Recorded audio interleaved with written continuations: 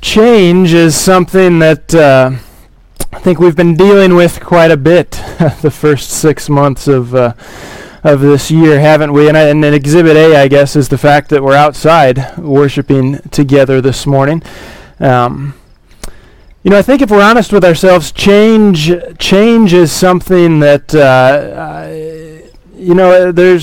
there's times where I think we're fine with change, and there's other times where change can be a struggle, whether it's because we're just used to doing something a certain way, or we have nostalgia from doing something a certain way, or we don't understand why things need to be done a different way. And so at times change can be good and it can be welcomed. At other times change can be resisted a bit. And we're creatures of habit, and so it's understandable. It can be difficult to change from doing things that we've always done it one way to now doing it another way, even if that has only been for 5 or 10 years. If we've done something for 5 or 10 years, to change and have to do it differently can be kind of a difficult transition. I want you to think about, imagine what it would be like if something had been done a certain way for 1,500 years, and then all of the sudden it changed. I mean, imagine what that would have been like. I don't know that I can truly grasp 1,500 years of doing something a certain way, and then all of a sudden having to change. And in some ways, when you think about the people of Israel, when you think about the Jews in at the beginning of the New Testament, especially when Jesus came on the scene, in many ways they were dealing with just that type of a situation. Right? They were dealing with the result of this new covenant that had been instituted by Jesus, and it had been around 1,500 years that they had lived under an old covenant. It had been about 1,500 years since Moses had come down the mountain with the tablets, the stone tablets containing the 10 Commandments, and the people were called to uphold those commands, along with all the supporting laws that would go with them. They were to worship God and order their lives around those things. So for 1,500 years, this covenant with God had been the focal point, or it was supposed to be the focal point, of all of Jewish life. Now imagine that you are Paul, and you're traveling around the known world, spreading the message that a new covenant has been instituted. It's only natural to assume that there's going to be pushback to that message, especially from Jews who've been living a certain way for 1,500 years. There's going to need to be some very good reasons that Paul's going to have to give why this old covenant is now being done away with and a new covenant is being instituted. And so what Paul does in chapter 3 is he gives some of these reasons. He points out why the new covenant is so much better than the old one. He shows why the old covenant of the law was never intended to last forever. It was never intended to solve the problem of sin in the world. He shows why the new covenant of Jesus will last forever. And he shows how it does bring us back to a right relationship with God. So if you remember back to last week, we talked about this picture that Paul painted using the Roman triumph.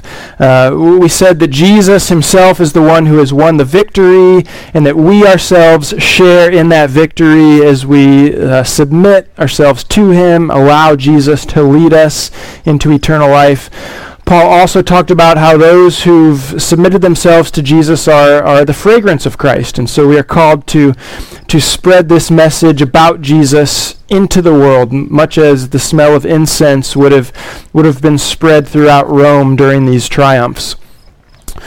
Well, in that passage last week, Paul asked the rhetorical question towards the end. In verse 16, he asked the question, who is sufficient for these things? Who is sufficient for these things? In other words, who's worthy for such a task that Paul has just laid out before the church in Corinth? You might even say, what makes Paul so great that he has chosen to take this message of Jesus around the world?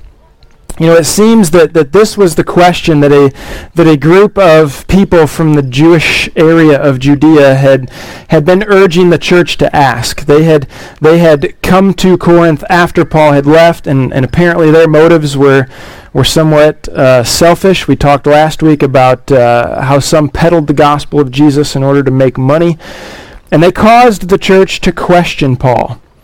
They caused the church to question his motives, his qualifications regarding his apostolic ministry. And so Paul begins in 2 Corinthians chapter 3 by addressing these questions that had been brought up.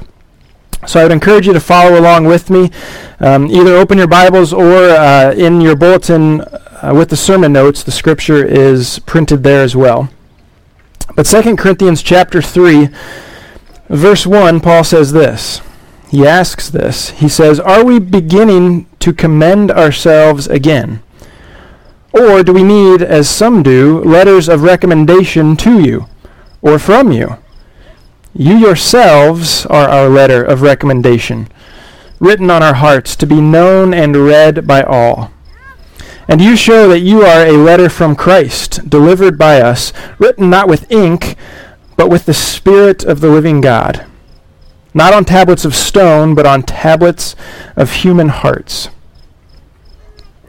So, in that time, much like today, letters of recommendation or references, as we would probably call them today, they helped connect a previously unknown person with another person or with another group of people. So lesser known traveling teachers would have letters of recommendations from more well-known teachers that they would take with them. And when they would come into town or come to a church, these letters would vouch for them as a teacher. It would vouch for their credibility.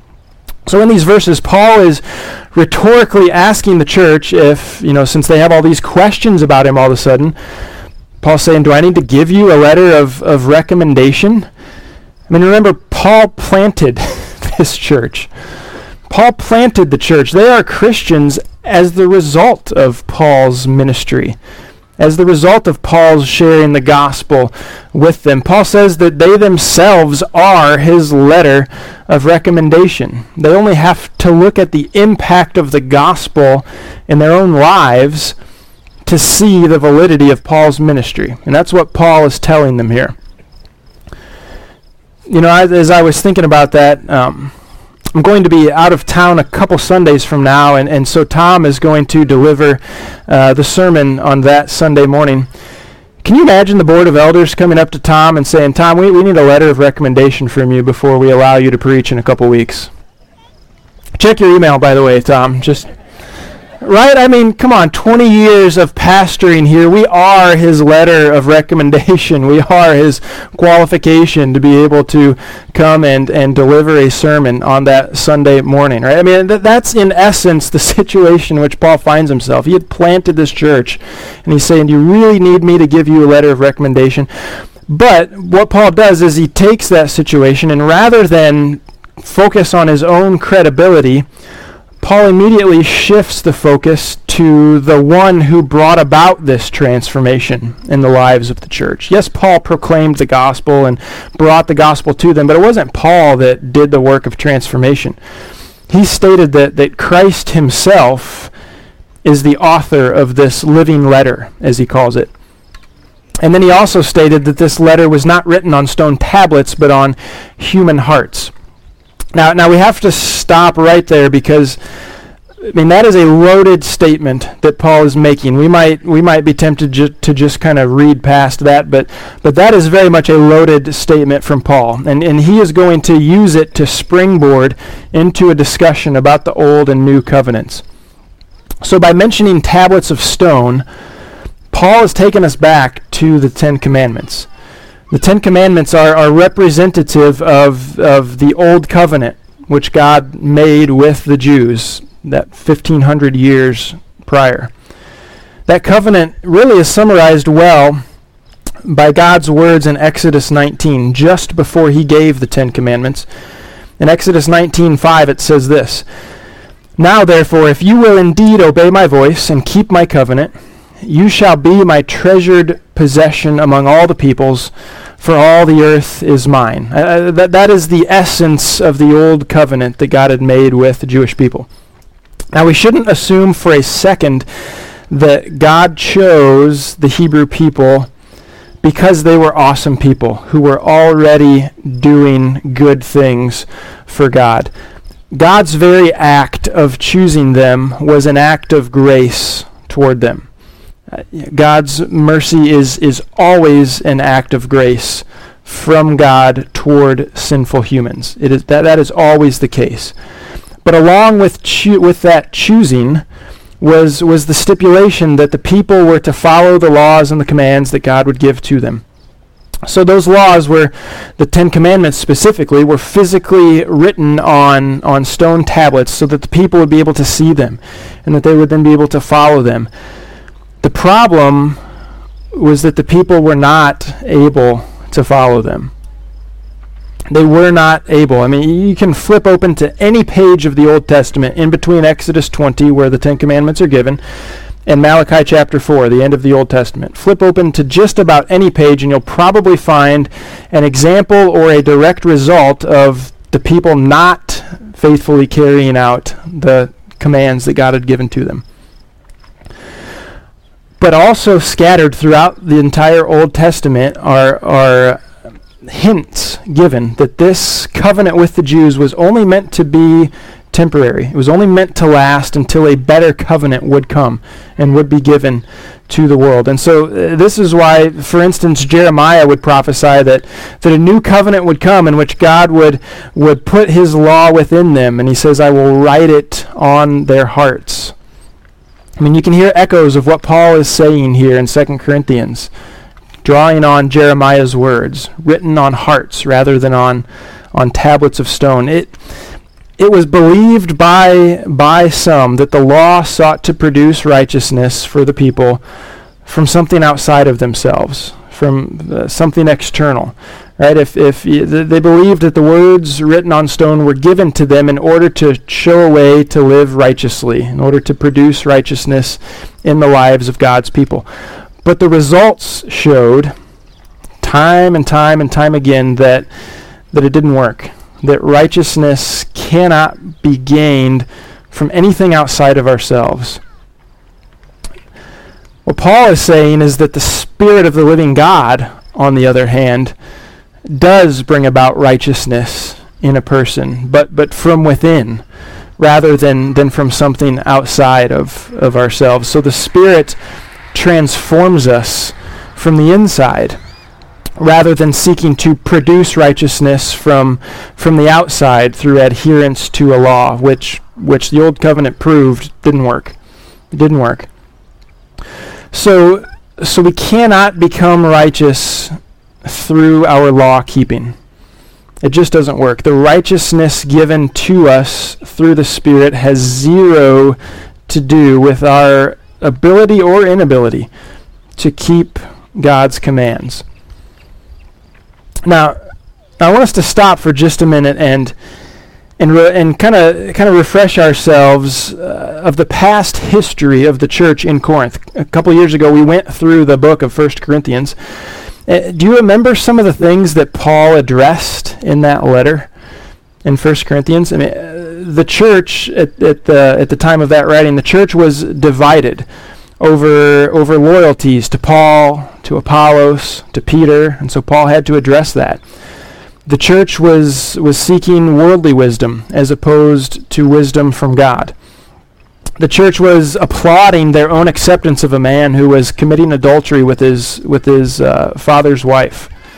The church was suing each other in public. The church was falling into sexual immorality. The church was arguing about what to do with food sacrificed to idols. They were oppressing the poor. Even during communion, they were oppressing the poor. The church was pridefully seeking the gifts of the Spirit, which they thought brought greater recognition.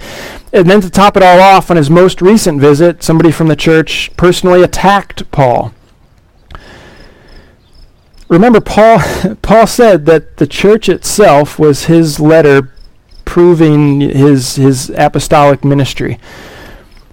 why would Paul say that with all the shortcomings that exist in the church? I mean, when you read through the letter of 1 Corinthians, it's like, Paul, do you really want to be bragging about the church in Corinth and saying, hey, look at them? This is my letter of recommendation. I mean, it kind of causes me to think back to a few years ago when we put a pastoral search team together. I was trying to imagine how we would have responded had a candidate sent us a letter of recommendation from his most recent church that contained the things that I just listed. Look at what my previous congregation has been up to, right? I mean, I don't think we could have moved on fast enough from having that type of letter given to us, right? In physical letters of recommendation, when they're written by humans, we focus on actions, we focus on outcomes, we look for outward displays of morality, and we assume that these outward displays of morality lead to righteousness.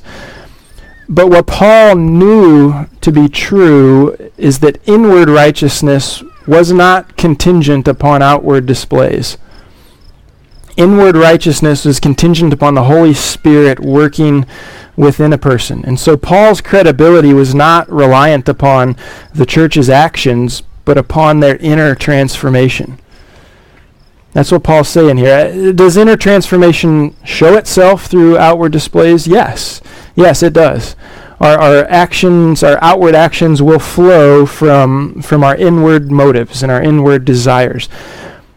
But we also can't fool ourselves into thinking that we can solve the problem of sin and produce righteousness through better rules or better commands or even just better adherence to rules and commands. I mean, remember, Moses had the 10 Commandments. I don't think you get better rules than that. Moses had the 10 Commandments. They were written by the very finger of God, but even those were not able to produce righteousness within the people. And I think this truth has huge ramifications in many areas of life when we think about it. Yeah, with today being Father's Day, I think when it comes to parenting, this truth has great ramifications. We cannot create righteousness within our kids or our grandkids by crafting just the right set of rules for them. We can't scare them into righteousness by putting in place just the right set of consequences if they break those rules. Let me tell you, I try though. I've tried. Maybe you've tried that as well. Right? My default way too often with my kids is to create the perfect rules and guidelines so that they'll learn how to live rightly. And if I'm not seeing the desired outcome, well, then something needs to be tweaked. Either the rule needs to be tweaked or the consequence needs to be changed. My default is to trust in those rules and in those laws to produce righteousness. Now, don't hear me wrong. I'm not saying we shouldn't have rules for our kids. Students don't go home and try to say, Pastor Aaron said we need to get rid of any rules. That's not at all what I'm saying. Rules are effective in restraining sin. Absolutely. Rules are effective in protecting us from our sinful selves and protecting us from other sinful human beings as well.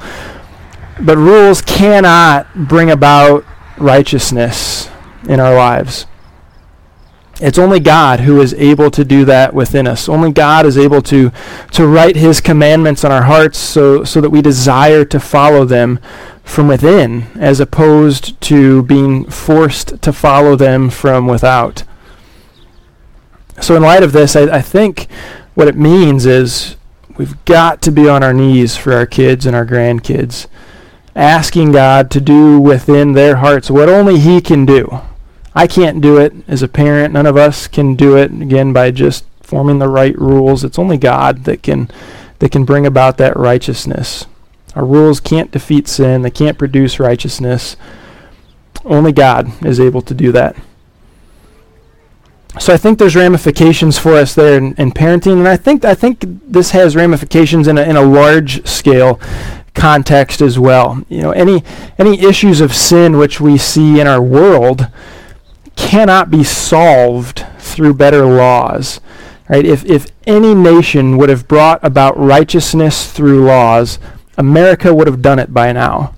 We are a nation of laws and regulations, and we would have done it if it could be done.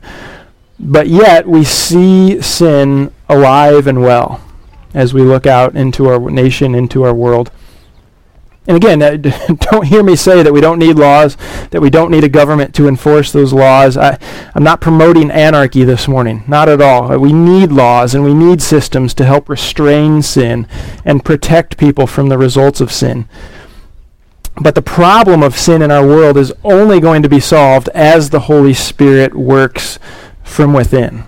It's the only way. The gospel of Jesus Christ being written on hearts is the only way we're ever going to see true, lasting change in regard to sin. It's the only way we see it within ourselves. It's the only way we're going to see it within our nation and within our world as well. And I think that's why it's so important that we be people who proclaim the gospel as our number one priority. As we talked about last week, being people who spread the fragrance, the aroma of Christ everywhere we go. It doesn't mean that we don't get involved in politics and other means of influencing the laws in our country, but it does mean, I think, that we function according to the truth that Jesus Christ is the only one who can bring actual victory over sin. So a new and improved system of rules and regulations is ultimately going to be futile if the gospel is not there with it. The gospel has to be there. It has to be the Spirit of God transforming people's hearts. Laws can't produce righteousness from without. Only the Holy Spirit can produce that from within a person. So when it comes to parenting, for example, I can and at times do feel quite overwhelmed in that whole endeavor. I'll let you in on that secret, students. Your parents at times don't really have a good idea of what they're doing. We're trying to figure this out together. Doesn't mean you don't listen to them, but man, we feel like we're in over our heads at times and ill-equipped for this task. And when it comes to looking out at our nation and looking out in our world, I look at that and think, man, I am so ill-equipped to handle all of that is going on. And it leads me to ask the question that Paul asked at the end of chapter 2. Who is sufficient for these things? Who is sufficient to raise kids? Who is sufficient to see righteousness come about in our nation, in our world? Who is sufficient for any of that? The good thing is there's encouragement and hope when asking that question. So the question that Paul asked at the end of chapter 2, he goes on to answer at the beginning of chapter 3. Look with me at verse 4. He says, "Such is the confidence that we have through Christ toward God.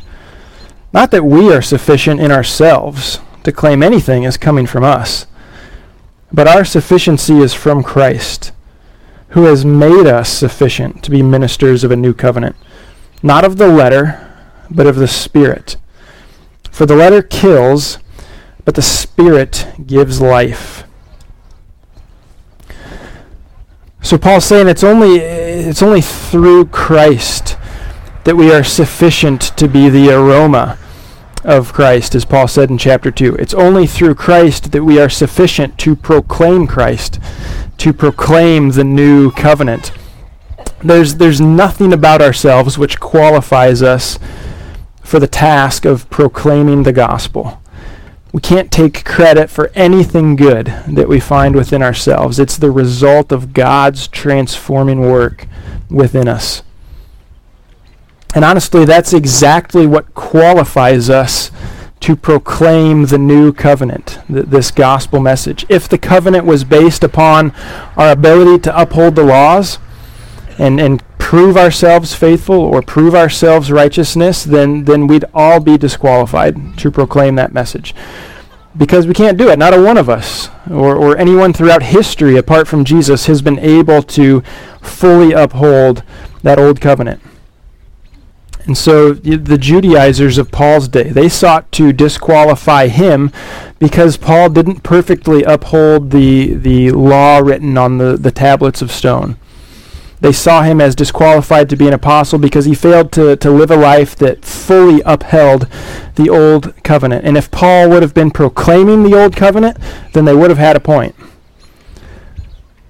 But Paul was not proclaiming the old covenant. He was proclaiming the new covenant. He was proclaiming the gospel of Christ, and so his qualification came because of Christ. So the message of the gospel is that Jesus has instituted this new covenant whereby our righteousness comes from the Spirit, transforming us from within. So we are sufficient, we are qualified because of God and because of his work within us. So the reason there's hope for anyone else in the world is because there was hope for Paul, and there's hope for you, and there's hope for me. Right? The fact that God transforms others, that is a message worth proclaiming because God has transformed Paul, and he's transformed you, and he's transformed me. That's where the sufficiency and the qualification comes from. His Spirit within us gives us life, according to verse 6, what Paul says there. The letter kills, but the Spirit gives life. The letter leads us to death because we prove that we just can't keep it. We can't keep that old covenant. The Spirit gives us life because he produces within us righteousness that the law could not do. So it can be tempting to assume that because of Paul's words here that he is completely against the law of God. And in fact, when Paul first visited Corinth and planted the church, you see it in Acts in Acts chapter 18, he was accused by the Jews of leading people to worship a God who was different from the one found in the Old Testament. That's what they accused Paul of. In reality, Paul was not leading them to worship a different God. Paul was proclaiming to them a new covenant from the same God. They just didn't grasp that. Paul understood the goodness of the law. He understood the goodness of the God who gave the law, but he also understood the limits of the law and the limits of the old covenant, and we'll get into that even more next week, talking about the glory of the new covenant compared to the old covenant.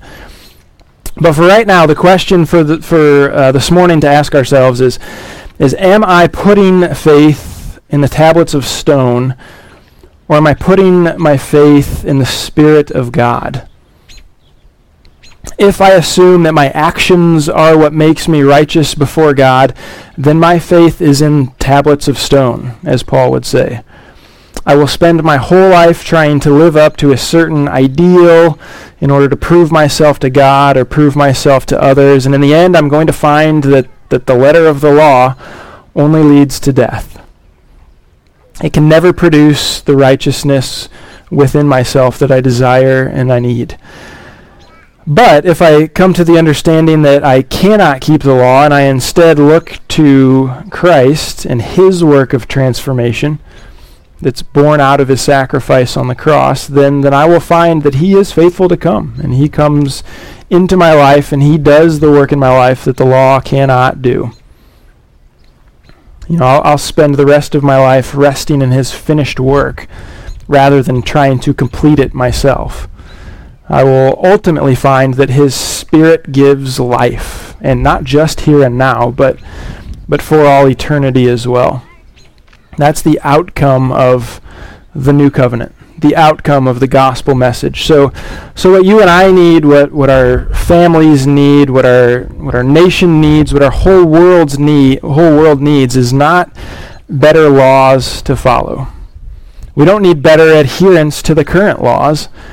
What we truly need that's going to solve the sin problem is the work of God within us. The Spirit transforming us from the inside. That is what is our most desperate need. And so Paul urges us to remember that as we look especially in chapter 3. And again, we'll kind of continue with this theme next week. The law cannot produce righteousness. It's only the Spirit of God that can do that. Would you stand with me? Let's close in prayer before we finish worshiping with a few more songs. God, I thank you for what you do within us.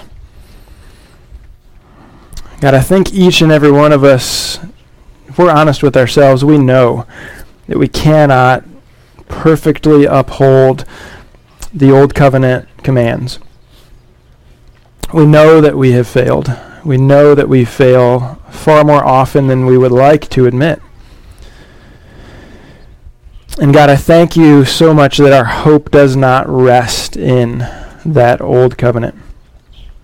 I thank you that our hope is in the new covenant and that our hope is in you transforming us from the inside. So God, I ask that you would continue that work within us, that you would do what only you can do. We give you praise that you died on the cross, that you made a way for this transformation to happen. And God, as we close now, singing songs of worship to you again, may that be our focus. God, the work that you did in order to bring about our transformation. We give you the praise this morning. It's in your name that we pray. Amen.